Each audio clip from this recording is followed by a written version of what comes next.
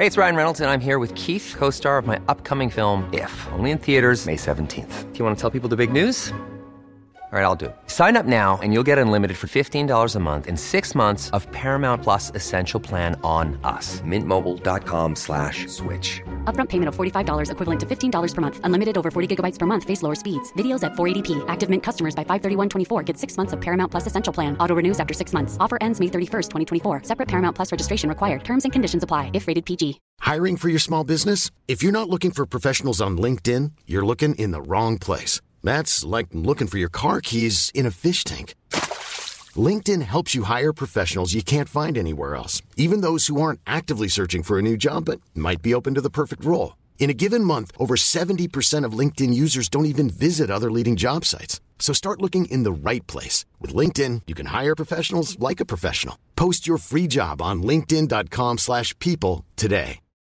Millions of people have lost weight with personalized plans from Noom. Like Evan, who can't stand salads and still lost 50 pounds. Salads generally for most people are the easy button, right? For me, that wasn't an option. I never really was a salad guy. That's just not who I am. But Noom worked for me.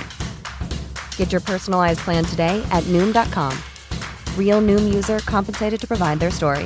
In 4 weeks, the typical Noom user can expect to lose 1 to 2 pounds per week. Individual results may vary. Do you like the show and you want to help support us? Do you want us to stay ad-free? Do you want extra episodes every month? Well, of course you do. Then head over to patreon.com/nerdcaveretro and become a Patreon supporter of this very show.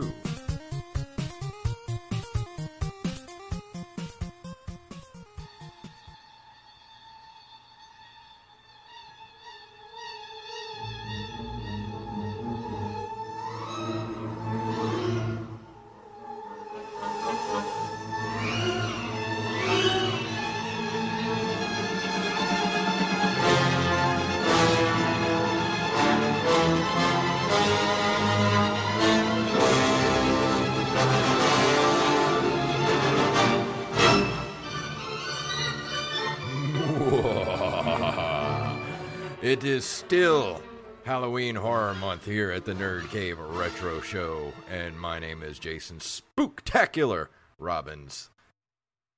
I am Derek, not so scary Diamond.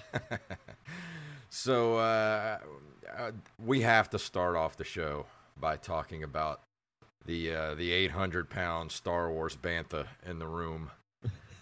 Nice. The trailer dropped last night. I actually have an interesting side story to that before we actually get to the thoughts on the trailer. So the Star Wars trailer premiered last night during Monday Night Football. Now, the caveat to that was that tickets were going to go on sale right after the trailer aired. It was going to air during halftime. So I had to work a high school football game last night. And the interesting thing about that is that the game was on a Monday because we had a tropical storm here on Friday that caused a lot of games to be moved to Saturday. Some people play their games on Thursday. Anyway, the game that I worked was on Monday. So I'm checking my phone to see like how far it is into the game on ESPN. It gets to halftime of the high school game I'm working. So I check and there's about 4 to 5 minutes left in the first half of the Jets-Patriots game. And just off chance, I decide, let me look at AMC to see if they might have released the tickets early. And sure enough, they did. Wow. So I'm like, oh, sweet. I can go ahead and get my tickets now that, I won't have to be distracted by it. So I open up the 6 o'clock showing because we have an IMAX theater here. And I find a set of 4 seats, click on them, not available. So I'm like, all right, so I see another set of 4 seats, so I click on those. Not available. Then I look at the third row of the entire theater. I don't know if you've ever sat in one of the first 3 rows during an IMAX movie, but it is not fun. Awful. So I do the same thing. Not available. Ugh. The entire 6 o'clock showing was already sold out. Damn. I was not too pleased, if you can imagine, because here you are, you're advertising that, hey, the tickets will be available after the trailer airs on TV. So they got a little antsy and they released the tickets early. Now I did get a showing for that night, but it's not the very first one. Yeah. I'm going to keep checking every now and then to see if somebody might refund their tickets or whatever. But worst case scenario, I mean, I'm going to be seeing it opening night. It's just going to be at like 10 o'clock at night. Yeah, same here. I got a showing for the 7 o'clock showing on day one. So Yeah, mine's at, I think, 9:45. So you'll be just getting out of the theater, I think, as I'm getting in. And I'll text you everything that happens before you go in. So please don't. But, no lie, I think if that were to happen, I would be waiting outside your apartment when you get back. I'll make up some fake spoilers to send. Oh no, I've got this whole plan because I took my parents to go see The Force Awakens when it came out, and this was like 3 days after it premiered. We're waiting outside the theater, and some jackass drives by in his truck and yells, "Han Solo dies," to everyone. So I've decided what I'm going to do is when 6 o'clock hits, I'm not going to look at my phone. Yeah. And when I go in the theater, I'm going to be wearing my AirPods with music playing. I know that might sound a bit extreme, but yeah, I'm just when you've been a victim of it, yeah, you can't take any chances. I'm gonna be like you. I'm gonna go on a full media blackout, pretty much for that entire day, probably. Yeah, because somebody's going to release something. Yeah. That always happens. But anyway, I'll quit complaining. Let's talk about the trailer. So I got to last night. I was doing a comedy show in Mobile when the trailer was released. So I got to see it on the TV, but I didn't get to see it with sound because it was a kind of a bar/restaurant, and they didn't have the sound of the TVs on. It just had subtitles. So I got to watch it with subtitles, but I didn't get to hear it until this morning because you had texted me this morning and asked me if I'd seen the trailer. I said yes, but I haven't seen it with sound. So as soon as I saw it with sound, I sent you a text message, and I was like, holy shit. That music. I got to have that music. Oh, so they did a revised version of the Star Wars theme. No lie, the first time I heard it, it gave me goosebumps. Oh, always. It was that good. I will give them this. I want to say hi to Randy Bailey, who just joined us in the chat room. Hi, Randy. Yeah, shout out to Randy Bailey. He says he loves the game that I'm going to be reviewing, so awesome. Excited for that. So similar to you, like I watched the trailer on my phone, but I couldn't really see or hear it very well. Like I had my AirPods in, but with the noise going on at the stadium, I couldn't really hear it that well. Yeah. So I said, I'll just watch it when I get home. And I watched it 5 times. Yeah, I've watched it. Back to back to back. So let's kind of break down the trailer. I mean, we're not going to do a whole show. We're just going to talk about it for a few minutes. But kind of what was some of your moments from the trailer that got you excited? Well, I think the biggest one is obviously the tease of Palpatine. You don't actually see him, but you hear his laugh and you see like an over-the-shoulder shot of him looking down at Rey. And it's the same, hood and cloak that he's been wearing. You see the throne as well from Yeah, you Death see the Star throne.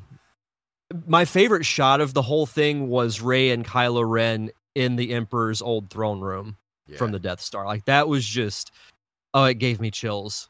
My favorite shot of the entire thing is you see the Millennium Falcon in front of like a fleet of, I guess, rebel ships, and you see the Ghost behind the Millennium Falcon.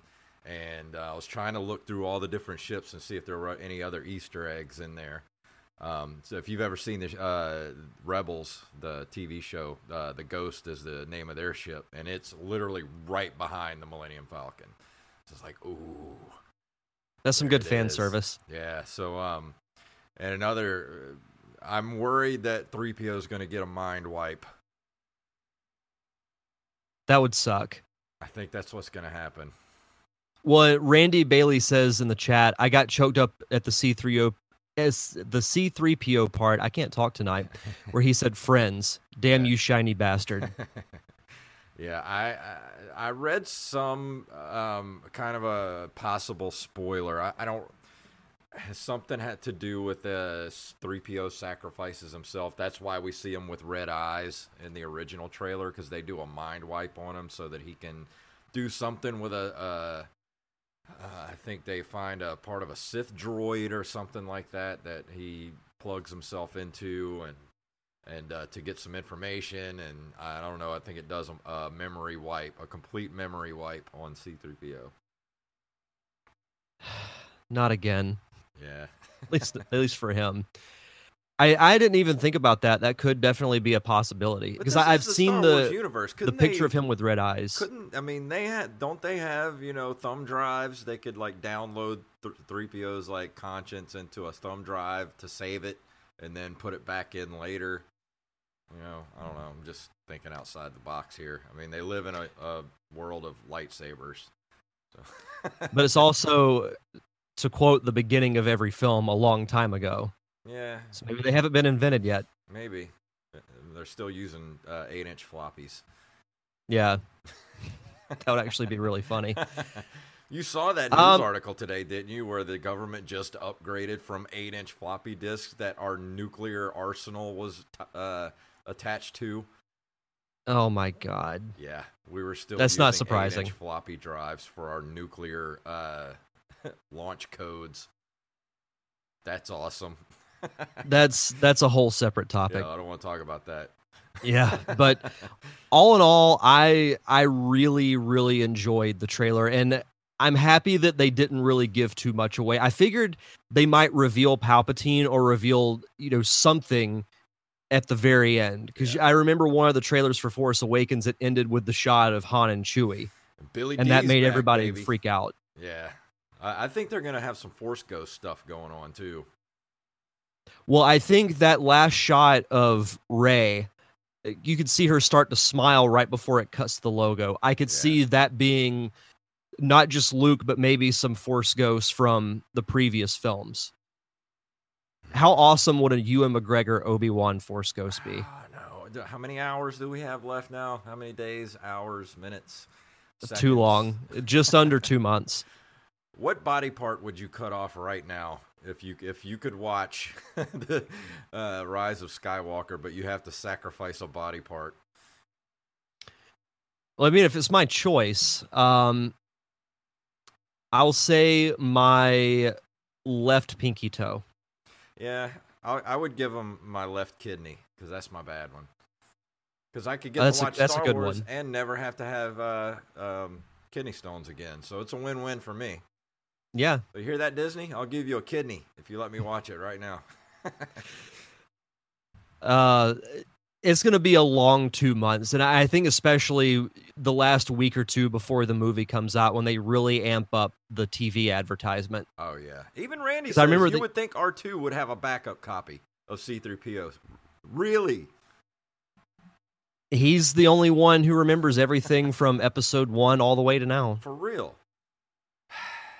Oh, so I mentioned this before we started recording, but my theory on how Palpatine comes back to life, I think it involves Rey and Kylo in some way. I don't know exactly what, but he even mentions in the trailer that your coming together will be your undoing. And they haven't explained quite yet the link between Rey and Kylo that they got in The Last Jedi. So I could see them being crucial to like Palpatine fully coming back to life, like with, full power. Yeah. Because I could see him either being in a very weakened state, maybe, or not being alive when the movie starts. Maybe Kylo goes to the light, and because he goes to the light, there's no more dark side users, so the dark side brings back Palpatine to balance things out. I don't know. Could be. A little bit out there, but you never know. I think those two, though, are somehow crucial to Palpatine. Like, he needs them for something. Yeah. I don't know what yet, but I think it has a lot to do with that. Well, we'll find out in 2 months. I know. I cannot wait. Better not die before then. If I die, I'm going to be pissed. That would suck. Yeah.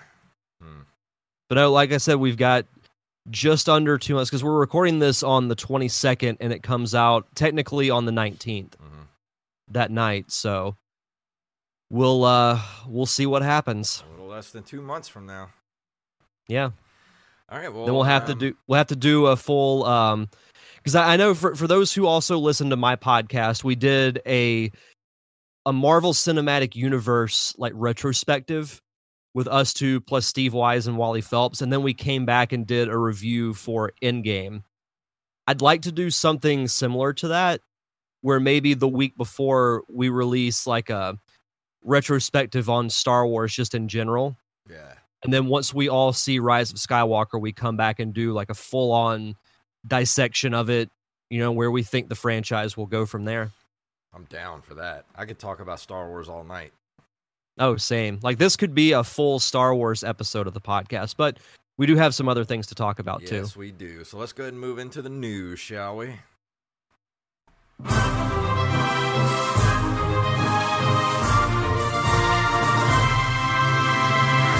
I saw this thing pop up on Twitter and Facebook a few days ago. It looks pretty cool. This is on NintendoLife.com. Who needs a Game Boy Classic Edition when you've got the Analog Pocket? Hardware specialist Analog is famous for its reference quality clones of retro systems and has already made a name for itself with products like the Super NT and Mega SG, both of which harness FPGA technology to replicate the performance of classic systems on a hardware level. The company has revealed its next project, and it's even more ambitious in scope.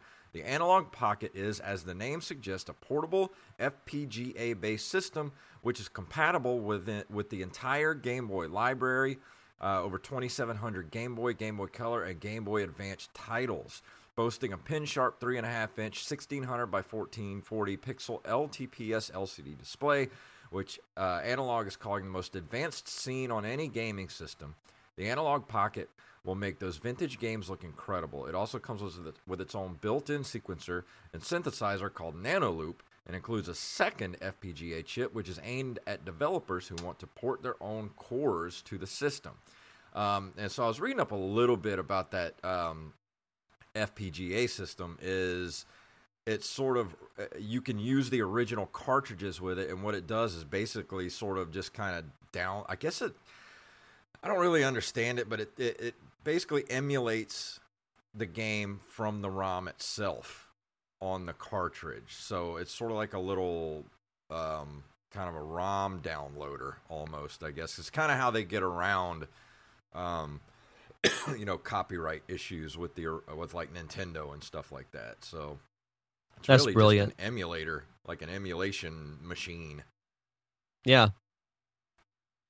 So I have a good opinion and a bad opinion about this. The good opinion is I think this is awesome.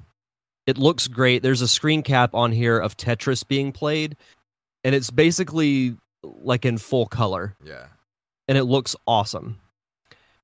The bad side of this, and it's in the very last sentence of this whole article. I know. The Analog Pocket launches in 2020 and will cost $199. The pricing for the dock and cartridge adapters is yet to be revealed. That's a lot. So it ain't cheap. No.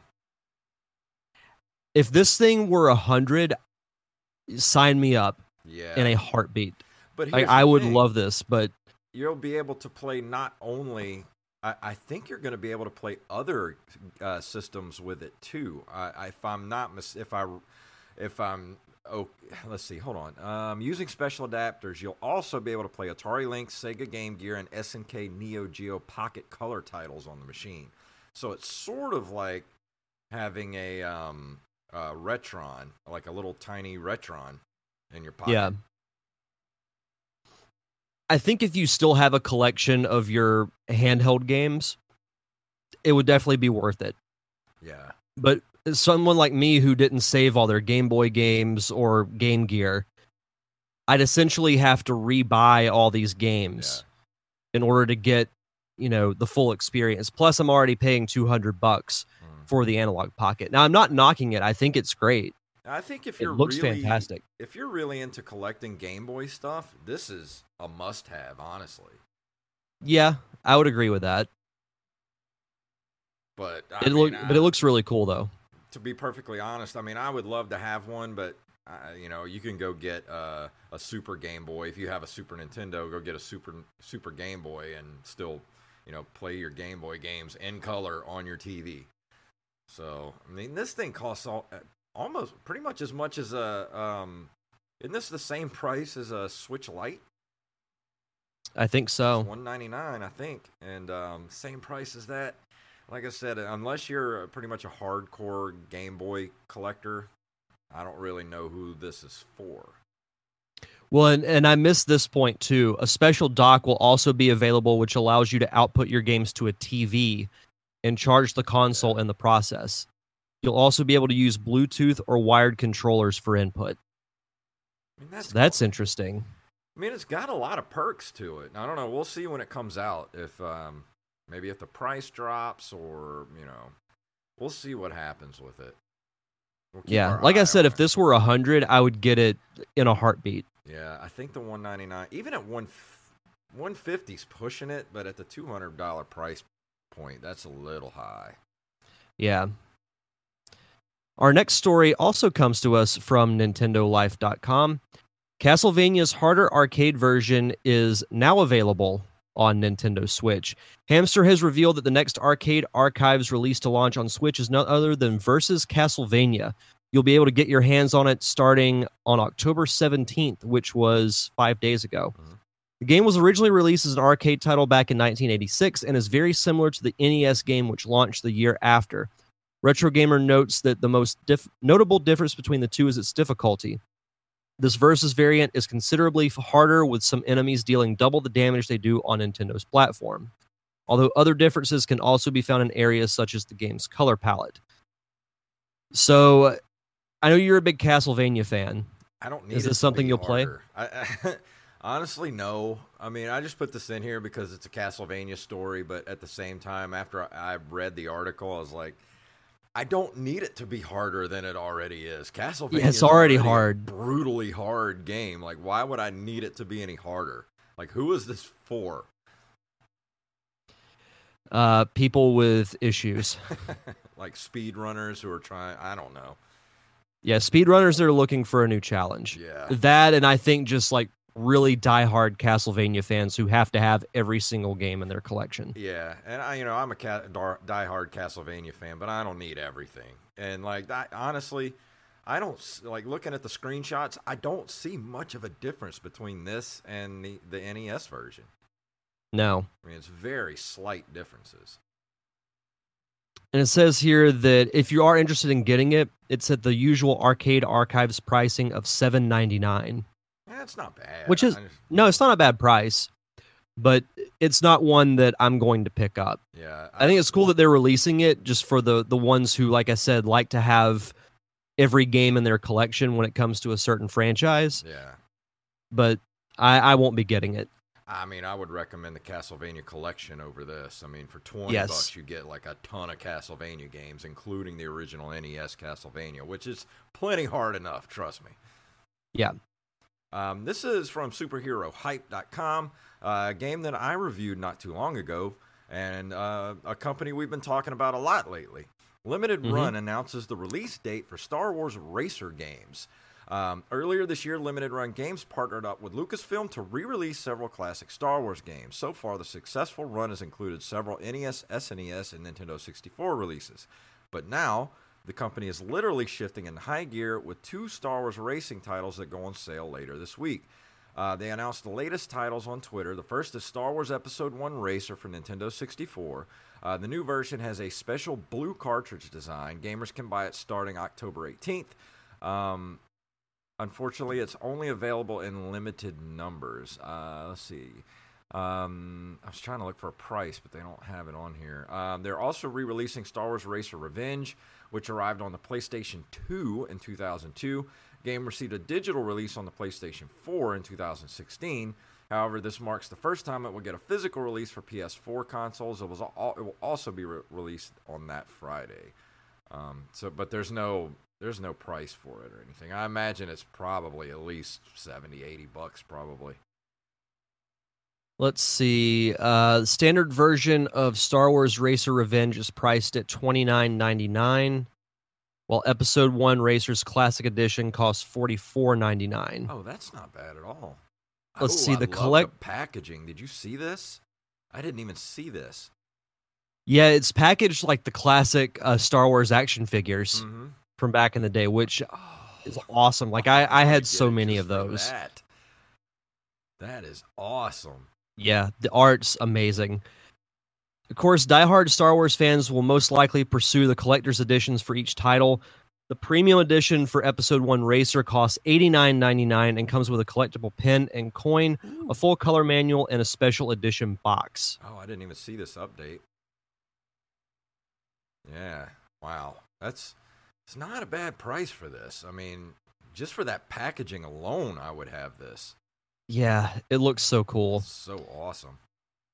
And then Racer's Revenge Premium Edition retails for $74.99. Yeah, I have Racer's Revenge on the PS4. Comes packaged in a specially designed box featuring a pod racing vehicle on the front, embossed in yellow and gray. It also includes a collectible steelbook case and a limited edition poster. All right, I got to get off this page before I buy that Racer, because I'm just staring at it hardcore. One day I'm gonna pull the trigger on one of those releases. I know limited runs kind of killing it lately with all the. No, they really are doing. The thing is, they're not putting out many of each one because it's a niche market, but but the stuff that they're making is just top notch, man. Well, they're living up to their name, limited run. Yeah. And our last story, as crazy as I feel like it was forever ago this was announced. I know. This comes to us from hotnewwhiphop.com. I almost couldn't say that, but I made it through. New images of redesigned Sonic the Hedgehog emerges. We all remember what went down when the first trailer for Sonic the Hedgehog's live-action movie was unveiled by Paramount Pictures. Mostly everyone was left wondering what the actual F when they got a first look at what their beloved blue speedster looked like. I remember I ripped that to shreds on this show. After much backlash, controversy, and roast, the producers and directors behind the film have chosen to ditch its initial release date in order to rework the titular character's overall look. As such, Jeff Howler, the movie's director, has spoken out to the hate by announcing the Hedgehog's appearance will be completely redesigned and the movie was pushed to 2020. And now photos of the new Sonic have leaked and the changes are significant, to say the least. So basically these two photos that look like, someone took a picture of a computer screen and posted them on Twitter. Yeah. Because you can even see the mouse cursor between Sonic's ears on one of them, which is pretty funny. I see that. I will say like this, Sonic. The redesign is a lot better. Yeah, it is. As in 100% better. He looks very accurate to how he looks, in the games. Yeah. It's just his quills look realistic, which I figured they would do for a live action or even a CG movie anyway. You can't expect that he's going to look exactly the same as he does in the games. Yeah, but he just looks so much better. Yeah. Even if he's going to be surrounded by actual human beings, he still looks a lot better. Yeah. It does make me wonder if any of the other, like, quote-unquote Sonic characters are going to appear. Like Tails, Knuckles, any of the other, like, anthropomorphic animal characters. I assume they'll at least make a cameo, but I could see it being fairly Sonic-heavy. Well, I have a feeling that the Dr. Robotnik, Jim Carrey character is going to probably create, like, Knuckles and Tails maybe in a lab or something. That would be actually an interesting twist. I do think that at some point they are going to go to Sonic's planet, because in the very last shot of the trailer, you see Jim Carrey has the traditional Robotnik look. He has bald head, huge mustache, but you can see giant mushrooms in the background, and the sky looks kind of like a pinkish type color. So I was thinking, I bet that he follows Sonic back to his world, and the process changes his look. That's probably pretty accurate. Now, as much as I will praise them for the redesign, I still don't have faith that it's going to be a good movie. Maybe it'll just be good popcorn fun.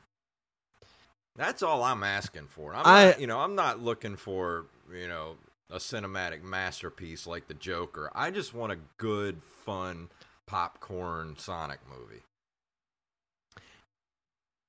Maybe you're right.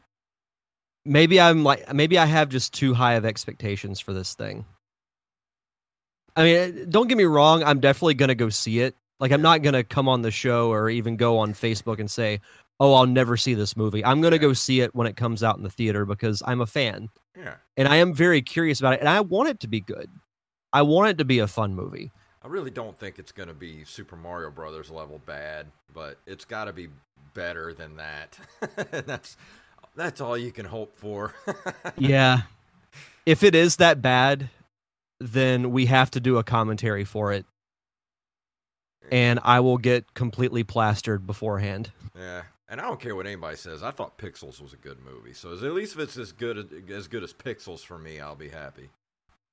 I actually haven't seen Pixels. You never saw that? I actually thought it was pretty good, but I'm crazy. It looked like a fun movie. I like stuff that nobody else likes anyway, so we're gonna have a. Well, I remember critics ripped it apart, but it's not really a movie that critics are gonna like. Yeah, I mean it's like we got our Halloween episodes coming up, and I have a sneaking suspicion that me and Joey Image are gonna go head to head on whether or not Halloween 3 is a good movie. Does that mean I have to be the tiebreaker? Yep. Cool. I'll to use a wrestling term, I'll play referee. Awesome. Don't tell me anything until we get to the show. So I don't want to know how you feel about it. I don't want to talk about it until the show. No, I'm not going to say a single word about it. Awesome. Well, let's go ahead and move into this month in video game history.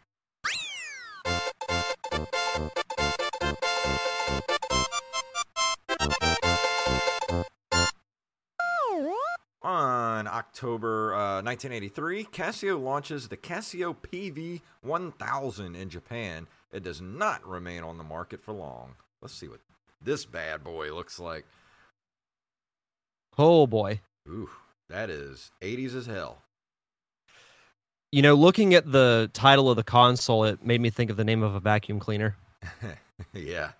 And it was only 13 games were released for it. Yikes. Super Cobra. That sounds cool. Well, it had Dig Dug. Yeah, Dig Dug. Space Panic. Ooh, Naughty Boy. Oh, my. Oh, my. I thought that said Pikachu UFO, but it's Pachinko UFO. That's a little bit before Pikachu's time. Yeah. Like if you don't get enough of Naughty Boy, you have the Dirty Chameleon. Yeah. Ooh.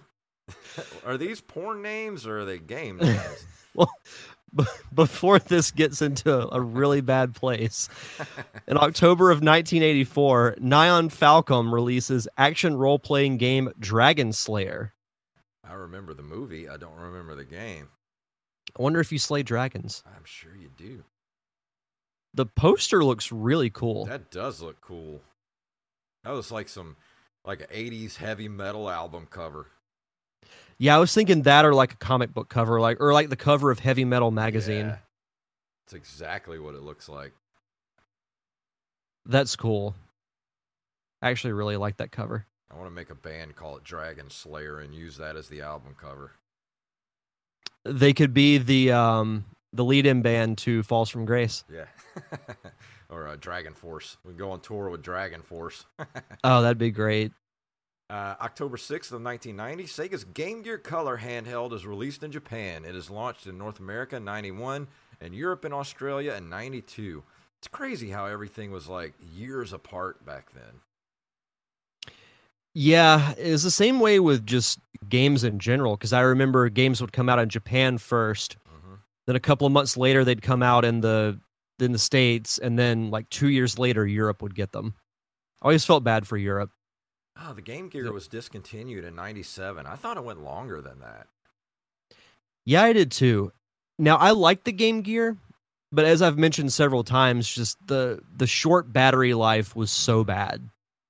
I can remember having it, at my grandparents' lake house in Tallahassee, and I would have to lay on the floor with the Game Gear plugged into the wall so I could actually play it because the batteries would last like 15 minutes. Ugh, that sucks. Oh, yeah, it was this awful. Little peripheral for it. If you scroll down, I see the TV tuner plug in.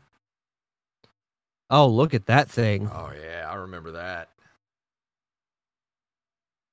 Not only can you play your games, but you can get network television.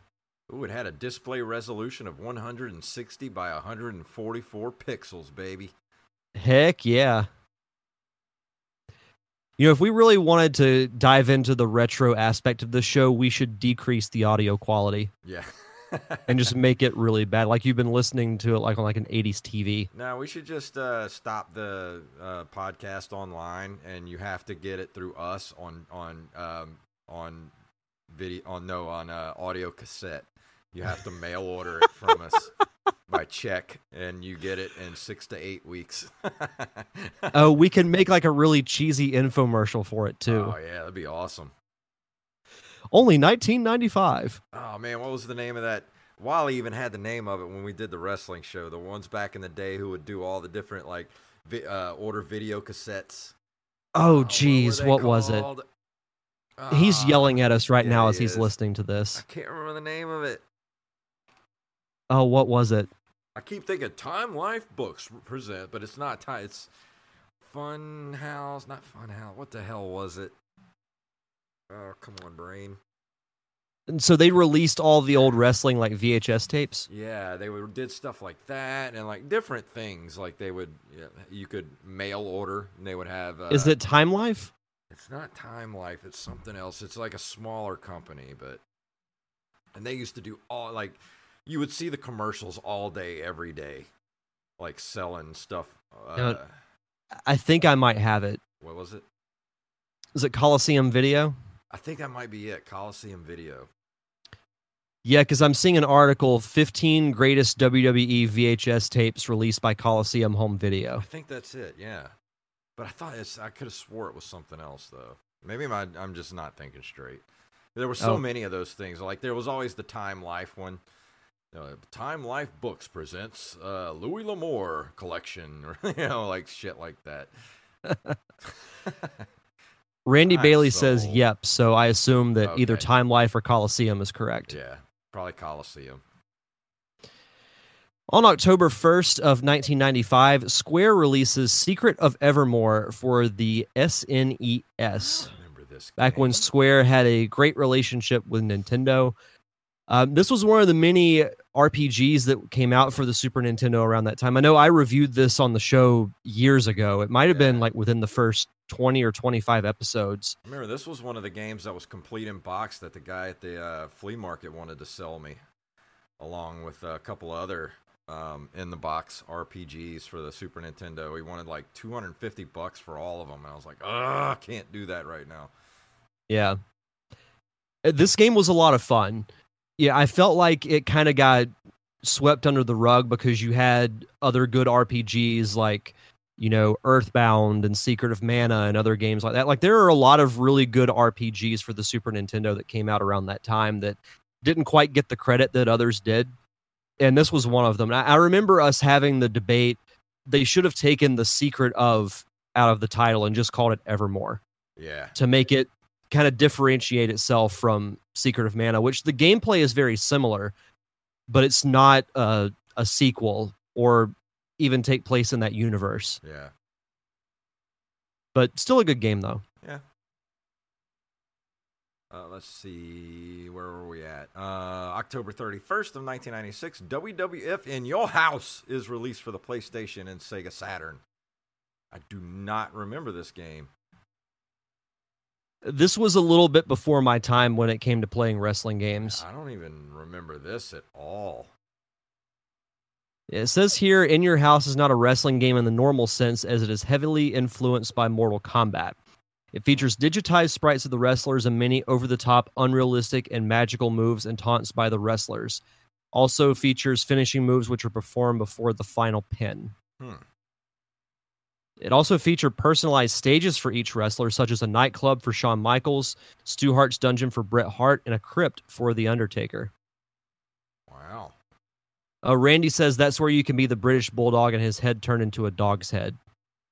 Oh, awesome. That's interesting. Which, speaking of that, I'll have to send you the photo after the show, but WWE, now I will preface this by saying I would in no way pay for the amount of money that they're asking for this. but it looks really cool. They released a custom-made Undertaker Championship belt. How much? And it looks really cool. It's got like a purple strap, and it comes in a box that's shaped like a coffin. That's awesome.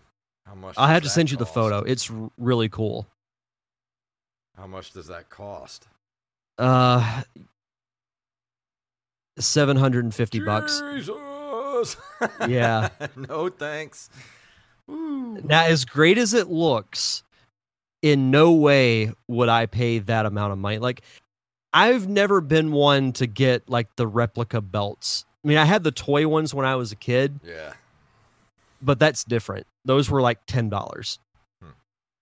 When I see I always envy the guys who walk around, like whenever I go to a wrestling show, who carry the big, like full-size championship belt. Because I think I would love to be able to have the money to just say, yeah, I'll spend $350 on that. I think if you carry a belt to a wrestling show, you should have to defend it. See, what you do is you always bring a friend along, and they wear a referee shirt, and you just challenge the guy to a title match right there. That's right. And you just hit him with a stunner, pin him 1, 2, 3, and you got yourself a belt. Absolutely.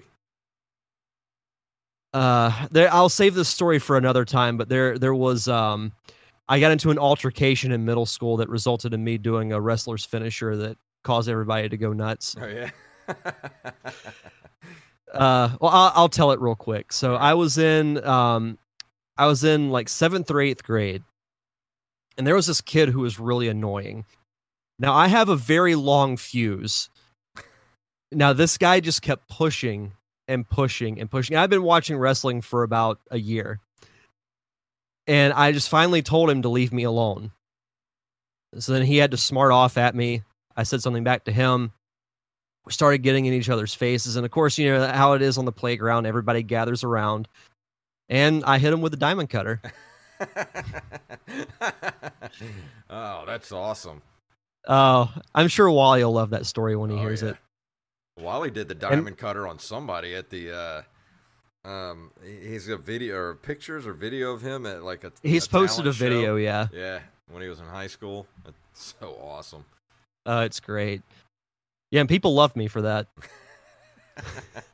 But to close us out on this month in video game history, on October 21st, 1998, Wario Land 2 is released for the Game Boy. This was the sequel to Mario Land 3, which featured Wario in his first playable role. Pretty fun game. I haven't played it in a very long time. I remember you can't really die in the game. Like, when you get hit by enemies, it like temporarily affects you. So say if you have like something land on your head, it'll make Wario really flat, so you can walk through like thin passageways. If you get hit by fire, Wario's doused with fire, and you can burn through certain areas. So there's no danger of dying, but it has an interesting aspect to it when it comes to gameplay. It'll be one that I review, at some point down the line. I was gonna say, but it's a pretty fun game. Reviewed this before. Hi, I'm Daniel, founder of Pretty Litter. Did you know cats tend to hide symptoms of sickness and pain? I learned this the hard way after losing my cat, Gingy. So I created Pretty Litter, a health monitoring litter that helps detect early signs of illness by changing colors, saving you money and potentially your cat's life. Pretty Litter is veterinarian developed, and it's the easiest way to keep tabs on your fur baby's health right at home. Go to prettylitter.com and use code ACAST for 20% off your first order and a free cat toy. Terms and conditions apply. See site for details. Hey, it's Ryan Reynolds, and I'm here with Keith, co-star of my upcoming film, If, only in theaters May 17th. Do you want to tell people the big news? All right, I'll do it. Sign up now and you'll get unlimited for $15 a month and 6 months of Paramount Plus Essential Plan on us. MintMobile.com/switch. Upfront payment of $45 equivalent to $15 per month. Unlimited over 40 gigabytes per month. Face lower speeds. Videos at 480p. Active Mint customers by 531.24 get 6 months of Paramount Plus Essential Plan. Auto renews after 6 months. Offer ends May 31st, 2024. Separate Paramount Plus registration required. Terms and conditions apply if rated PG. Like I said, I haven't played it in a long time. But the Wario games are pretty good. They do the WarioWare games now that have like the little micro games where you have like 5 seconds to complete an objective that are a lot of fun. But the traditional platformers with Wario are pretty good too. They haven't released a Wario game in a while. No, not. They released a WarioWare game. It might have been for the Wii U, or it might have been the Wii. It was one of those two consoles. But as far as a straight-up Wario game, we haven't had one in a while, at least not that I can remember. Kind of wish I had a Wii U. I went to the Goodwill store the other day. We have this Goodwill mega store here now, like right around the corner from my house. And they had a wall of Wii U games there the other day. And I was like, Jeez. man, I wish I had a Wii U. I would have bought every single one of those games. I mean, like an entire library of Wii U games. There are some good games for the Wii U. It was just really, when it comes down to it, a pointless console. Yeah, kind of. It's that in-between console, which is what the next console is going to be until Nintendo, gets it right for the next one. It's always kind of a leapfrog effect with Nintendo. Yeah. But that's the end of this month in video game history. And before we go into the review, Derek's got some shout-outs for us. Yes, as always, we'd like to shout out our patrons. This month, we like to shout out Xblade07, Daniel Salmon, and Justin Olson. And if you would like to support us on Patreon, you can head over to patreon.com/nerdcaveretro. We have, I believe, 3 different tiers. And if we get to the $50 level, we will do an extra episode every month. So if you enjoy the wrestling debates that we've done, the commentaries for Mario Brothers, The Wizard, and several others that we've done, you'll get those as bonus episodes if you help us get to that $50 level at patreon.com/nerdcaveretro. Every single month we will do those extra episodes. So get us back up there. Spread the word. Yes.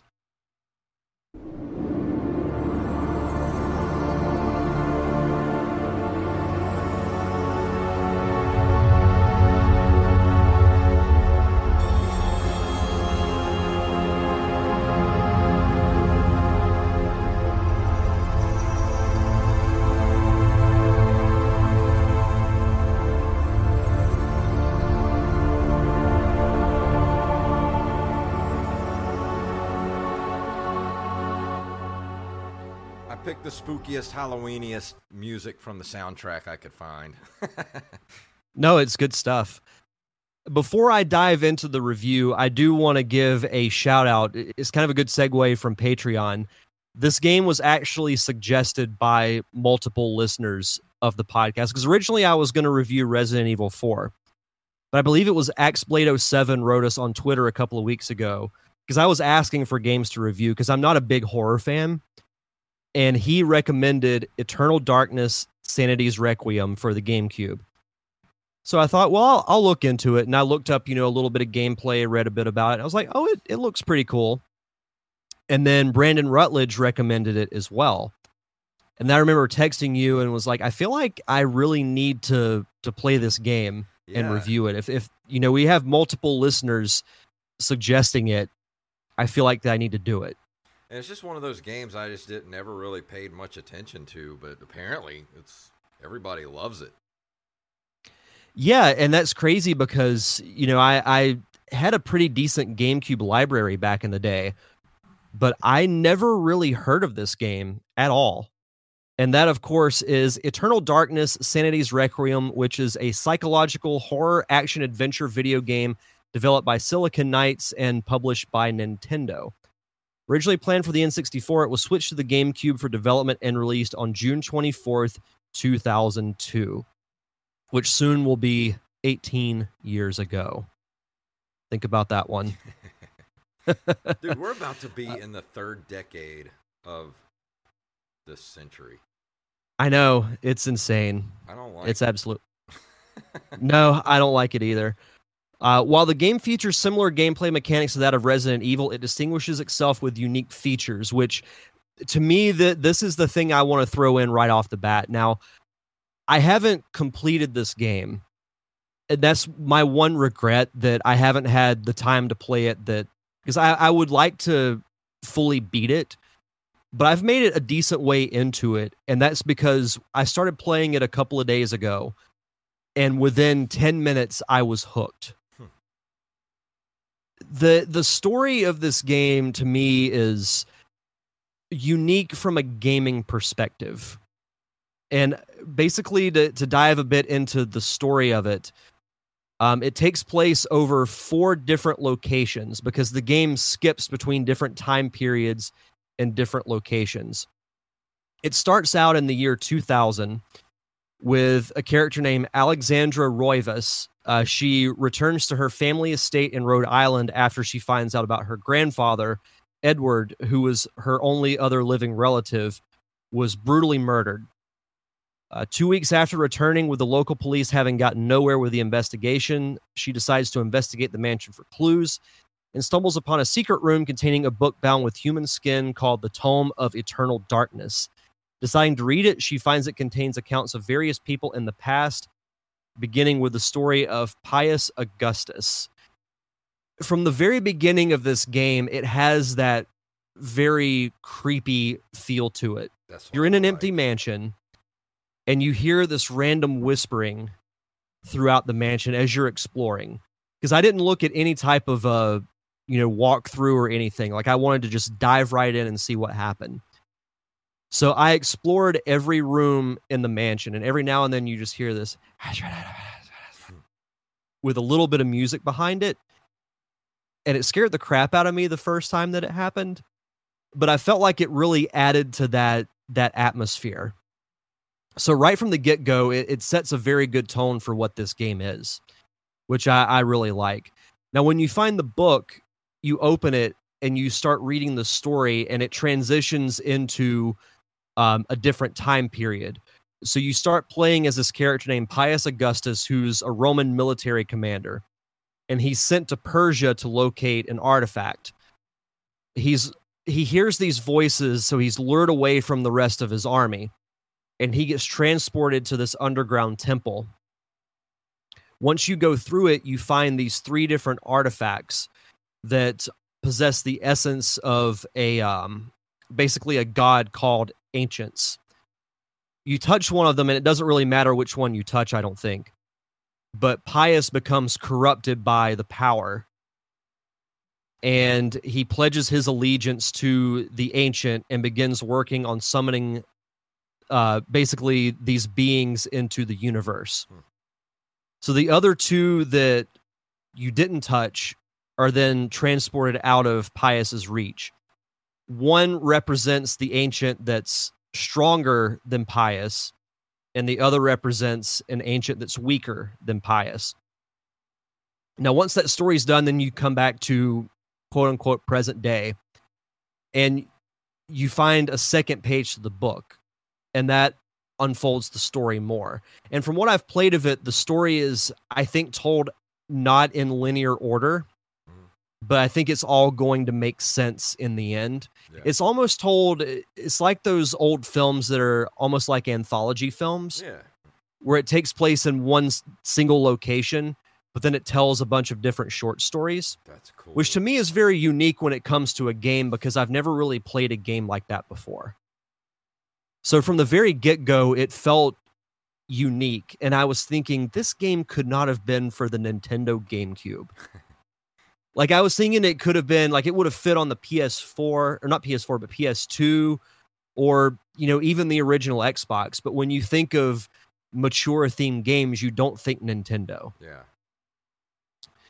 So, the one drawback that I have as far as the actual gameplay is that it feels very sluggish in the beginning, but it's something that you kind of get used to, because the characters initially move very slow, and fighting enemies feels very like hack and slash, which I don't really like. But there is a targeting system that I was able to get used to, where you target, certain aspects. So say like you're fighting a zombie, you can target the arm or the leg or the chest or even the head.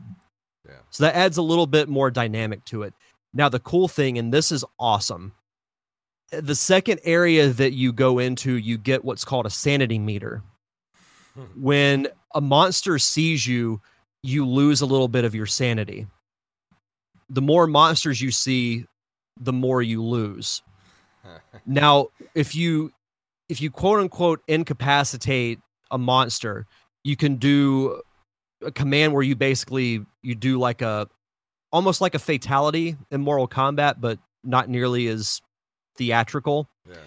And you get some of your sanity back. Now, the more you lose, the game actually will start to change, and it's almost like it's affecting the player's sanity as well. It goes from anywhere to when you enter a room, the camera view will be skewed.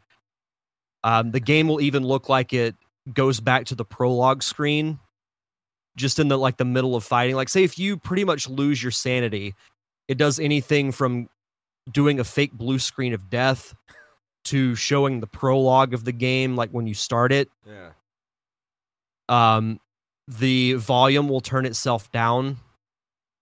It'll be, like the game will mute itself. It's really creepy. The more I look at this and kind of read about it a little bit and look at some of the screenshots, like this sounds like it's right up my alley. Like this is the you type would of love game this I game, like. Jason. Oh, I might have You to would go get love that it this weekend. And I'm not a horror fan by any stretch, but I'm loving this game. Really? Yes. Because this isn't really your type of game, though, is it? No, it's not. And that's saying a lot because I'm not really big on, like, it's not really a stealth game, but it's very methodical. Yeah. And there I are a just few love games that are methodical that I like. I just love games that have like that horror type atmosphere, like really atmospheric games that kind of suck you into the story. That feels kind of claustrophobic, like you're in one setting, like an old castle or something. Like, I love those type of games. Well, and you would love this because literally in one setting you'll be in, Persia. Then the next you'll be in another temple. Then the next story you're in France in an old church. So there's quite a bit of a variety from various different time periods. And I feel like this might be me sounding like a broken record because I feel like I say it a lot, but I don't follow through on it. This is a game that I'm going to keep playing because it's that good. Like, the gameplay still isn't my favorite, but the story is so good that it keeps me engaged. Like, I was playing this game up until about 5 minutes before you texted me and said you were ready to do the show. I think you've got me sold on it. I think I'm gonna go pick up a copy of this weekend. Did you pick up a copy of this at the retro store? Unfortunately, I haven't been able to find a copy. Like, there hasn't been one that's available locally, so I had to download it to be able to play it because I wanted to be able to honor the requests from the listeners and play it. But I do want to get my own copy of it. Because you can find it on eBay as well as on Amazon, I think. Let me look up on eBay real quick how much a copy runs for. Because if it's relatively cheap, I may... Let's see, Eternal Darkness. While you look that up, this was actually very intriguing to me on the Wikipedia page. In 2002, Nintendo and Hypnotic, a film entertainment company, established a filmmaking contest in which contestants submitted ideas that would later be funded into short films if selected. Hypnotic also purchased the rights to produce a film or TV series based on the IP. The contest looked for ideas that evoke the same kind of psychological horror that the game intends to invoke, but the films were not directly based on the Eternal Darkness characters or storylines. And the contest drew over 500 submissions. Wow. Which is pretty impressive. The more that I play this game, like, this could be a badass movie. Because I love anthology type stories that have a bunch of stories that are all connected, under one roof, but are told within, a 2 or a 2.5 hour time frame. Yeah. I just think there's a unique storytelling with that you have the luxury of telling several stories all under one umbrella. Yeah. But did you find anything on eBay? Yeah, roughly it's gonna run between $30 and $45 for a copy of it. I see some of the buy it nows are around $34.99, $38, $40, and then there's some like really good, complete copies. There's one here for like $95, but I don't. Yeah. Here's one that's complete with everything. It's got some sort of book with it. A couple other things that go with it. Like, I can't really tell what that is. Yeah, a couple of different little books with it. And you can buy it now for $80. That's like complete with everything. But you can get one with just the disc for roughly about $40. Yeah. As far as awards go, Eternal Darkness won many awards, including the Outstanding Achievement in Character or Story Development Award at the 6th Annual Interactive Achievement Awards presented by the Academy of Interactive Arts and Sciences in 2003, where it was also nominated Console Game of the Year, Innovation in Console Gaming, and Outstanding Achievement in Art Direction. And another thing I will say is that the graphics, I think, for the GameCube are pretty good. You know, for games of that era, it holds up fairly well. Like even playing it now, the graphics aren't jarring or anything. Like I don't look at it and say, "Oh, that looks bad." Yeah, it looks pretty good. I've noticed that on a lot of GameCube games. The graphics hold up pretty well. Mm-hmm. We're starting to get away from the polygonal graphics of the Nintendo 64, PlayStation 1 era. And we were getting into a bit more textures and stuff like that. So, yeah, and the recognition that it got as far as number scores was pretty incredible. Mm-hmm. GameSpot gave it a 9.4 out of 10. IGN gave it a 9.6. Game Informer 9.5, and Eurogamer 9 out of 10. So like it was. I can't believe that I didn't know about this game back in the day. Because, I mean, even during the GameCube era, like that was when I was falling off of gaming a little bit. But I still played, like your mainstays when it comes to GameCube. And I would even get some of the more obscure stuff. But I never heard of Eternal Darkness up until it was brought up, by AxeBlade07. Yeah. It says here, it was talking about a sequel that was canceled, and then December 2012, Nintendo extended their ownership on the trademark for the 5th time, indicating that the company still has interest in the property. Any chances for a sequel, at least under Silicon Knights, were terminated on May 9th, 2013, after they filed for bankruptcy, closed its office, and sold off its equipment. Nevertheless, Nintendo re-registered its trademark on July 29th, 2013, with a new document that indicated that it might be a downloadable game. When asked about this by GameSpot, Nintendo declined to answer. Remaster. I know we've been saying it for almost every classic game, but you remaster this, you put a fresh coat of paint on it, and you clean up the gameplay a little bit as far as controls. Because I'd be curious to get your thoughts on that if you think the controls are as jarring as I did. But you do that, this could be a really cool, like, cult classic type of game. Yeah. Especially if you want to try and pull in an older demographic, because I feel like Nintendo is still known a bit for being more family friendly. Mm-hmm. If you were to remake this game and put it out on the Switch, I think it could do pretty well. Yeah, give it, like you said, give it a fresh coat of paint, tighten up the controls a little bit. Why not? Yeah. And it's crazy because, from what I have played of this game, it doesn't take place in a big location, but it feels like a big game. Yeah. Because like I said, it takes place over 4 locations that include an underground temple called the Forbidden City in Persia, a temple in Angkor, Cambodia, the cathedral in Amiens, France, and the Roivas family estate in Rhode Island. So the traveling between different time periods is really cool, and it's almost like each chapter is a little game in and of itself. And it doesn't take you that long to really complete the objective, but it all builds into something else.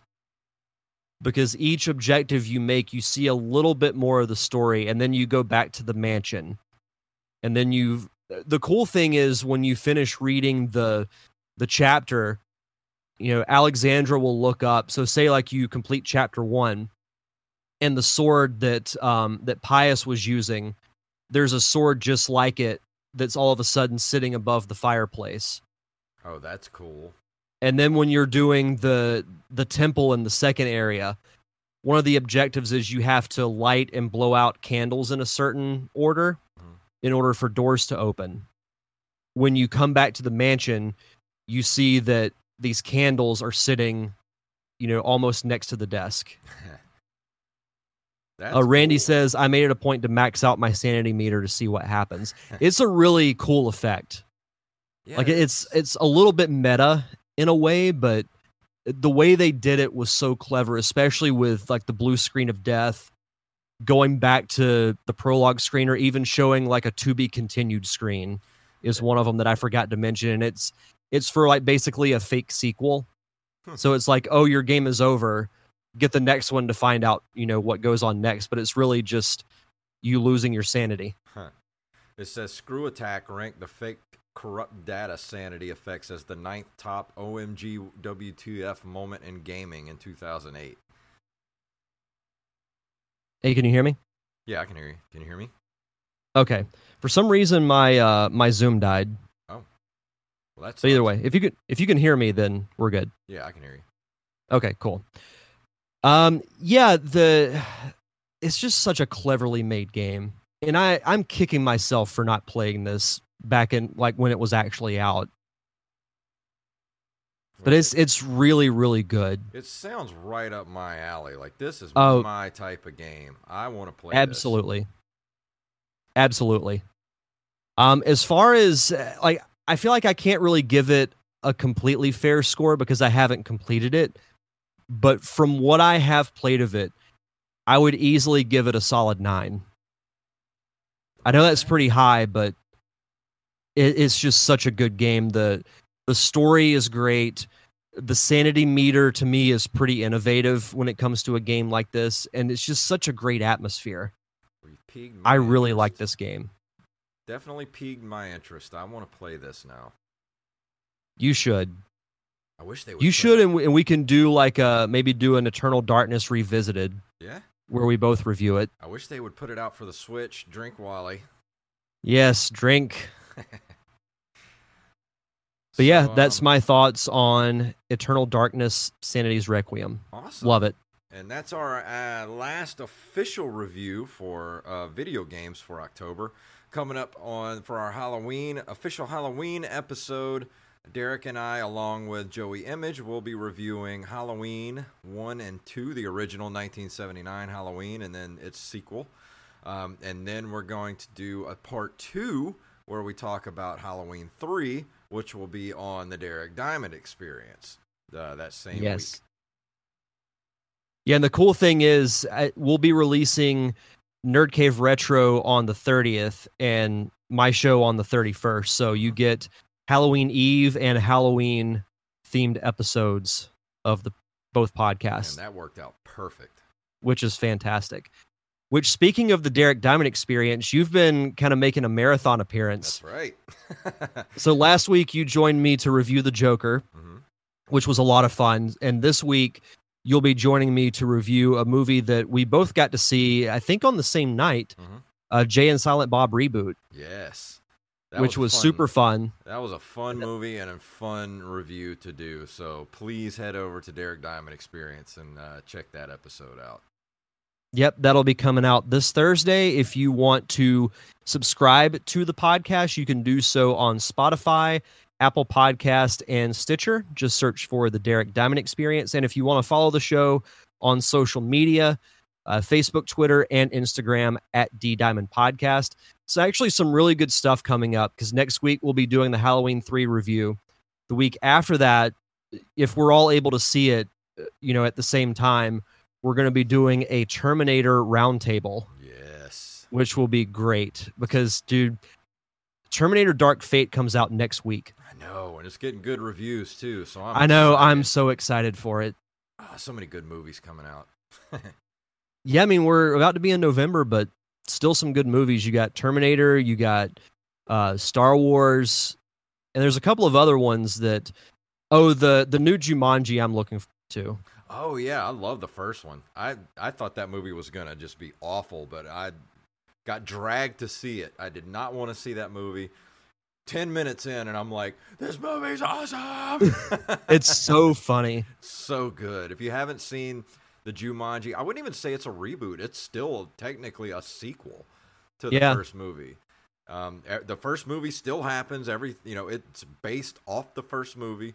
And if you haven't seen it, just go rent it. Or if it's streaming somewhere, watch it. It's the best video game movie of a video game that doesn't exist. Yes. And with the sequel, like with them bringing in Danny DeVito and Danny Glover, like it can't help but be better. It's going to be so good. I can't wait to see that. There was a funny post on The Rock's Instagram. He was voted like one of the coolest dads in Hollywood. And he wrote as the caption, "As a dad to 3 daughters and Kevin Hart, it's such a huge honor to receive this award." Poor Kevin Hart. Their dynamic on Instagram is fantastic. Yeah. Oh, man, did you see The Rock's return on WWE a few weeks ago? Oh, on SmackDown? Yeah, I did finally watch the first episode. The Rock hasn't lost a step. No, he has He's not. so freaking good. That was awesome. It's worth watching it just for that whole first 15 minutes of the show, just for that. Yeah, it was really good. I will say, speaking of wrestling, I'll give kind of a random shout out. Like all this wrestling has kind of been in the news a lot with WWE's NXT show moving to USA. You have AEW that just started. But to me, the best wrestling out there, as far as weekly television, is the new NWA show. Really? It's called NWA Power, and it's on YouTube. It's on YouTube and I believe Facebook. New episodes come out every Tuesday at like 5:00. It's an hour long, and they film in like an old studio. It literally looks like you're watching a wrestling show from 1980. Awesome. I'm so down for that. You should watch it. It's really good. Like, to be honest, they tape their shows in Atlanta, and they're doing a next set of tapings in, I think, mid-December, and I'm thinking about going. Maybe I'll go with you. I'll meet you there. Yeah, I mean, the tickets are only like $30. It's not bad. They do because they have a pay-per-view on the 14th, which is a Saturday, and then they're doing 2 days worth of tapings where I think they're taping 2 episodes of their show per day, and tickets are only like $20 or $30. That's not bad. We should do that. No, I'm totally down. Hell yeah! Leave on a Sunday, and heck, we could actually do an in-person episode of this podcast, which hasn't happened yet. Yeah, we could do that. No, I take that back. The only one that I think we have done in person was the Wizard commentary, because I drove to your house to do it. Yep. Oh, and I still got to. I'm still working on the live show at the Kraken. I've been so in and out of town the last few days. I haven't had a chance to talk to LB to get a definitive night to do it, but we're gonna do it. I just got to talk to him at the Wayward Kraken. And I will say, once I get the final details done, which are about 90% done, we're going to be hosting a pretty epic film screening here in town next month. That's going to be awesome. That I'm really excited for. Yeah. I will say this, like, I'm not going to reveal any details, but you'll know. The venue was confirmed today. Sweet. That's awesome.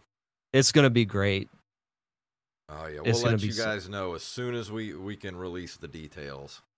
Yeah, I want to get everything like 100% set in stone before I release anything. But the way it's working out, it's almost going to be like a little festival. That's awesome. I can't wait for that. That's going to be so fun. Yeah. But it's going to be great. Before we leave tonight, tell everybody what's going on in your neck of the woods before we get out of here.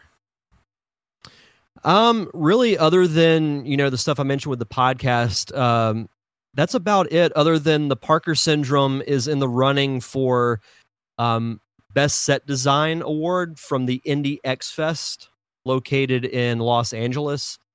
I think the actual award presentation is in late November, but if I find out any notification, whether we have one or not one, I'll let everybody know. But even to be nominated is is really cool. Oh yeah, that's great. Yeah, I think I'm up to 7 laurels. It's no Survey, but then again, what is? At like 47 festivals now? It's getting to be absurd at this point. I've got to, because I want to do something like really cool for everybody. Not if, but when the movie makes it 50. Yeah. Oh, we got to do some type of party if we make it to 50. Yeah, I know we will. It's like we're creeping through the 40s, and we're like, oh, come on, let's get to 50.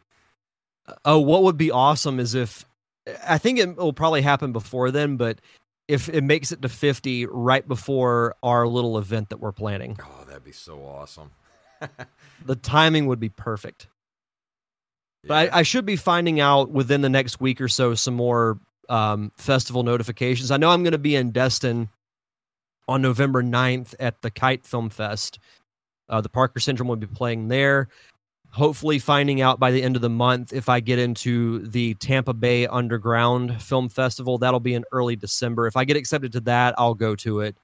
Awesome. Yeah, so just kind of doing a wait-and-see approach. I'm not applying to as many, mostly because I'm trying to save money for the holidays. Yeah.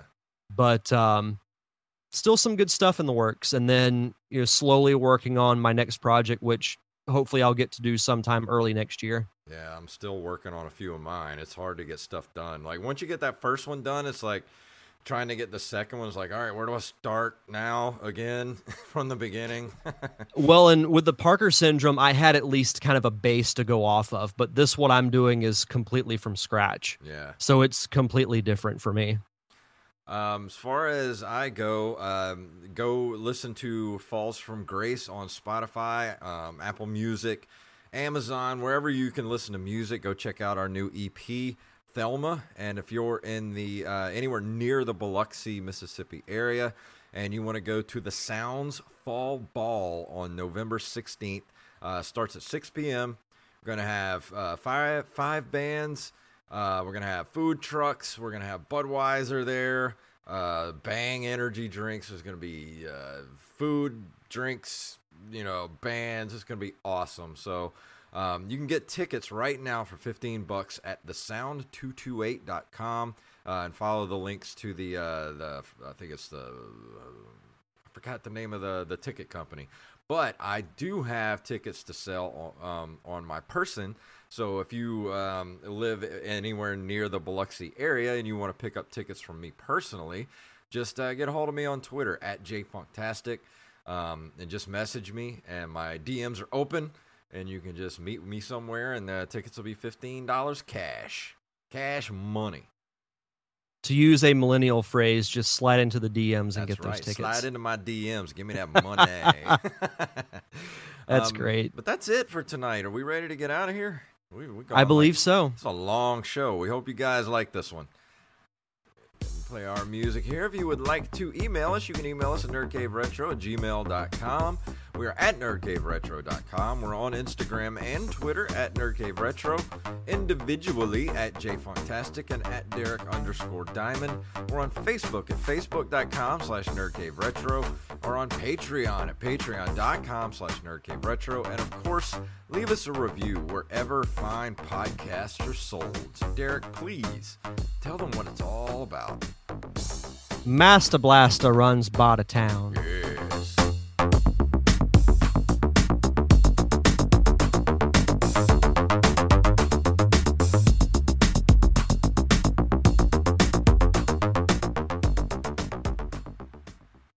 Master Blaster runs by the town.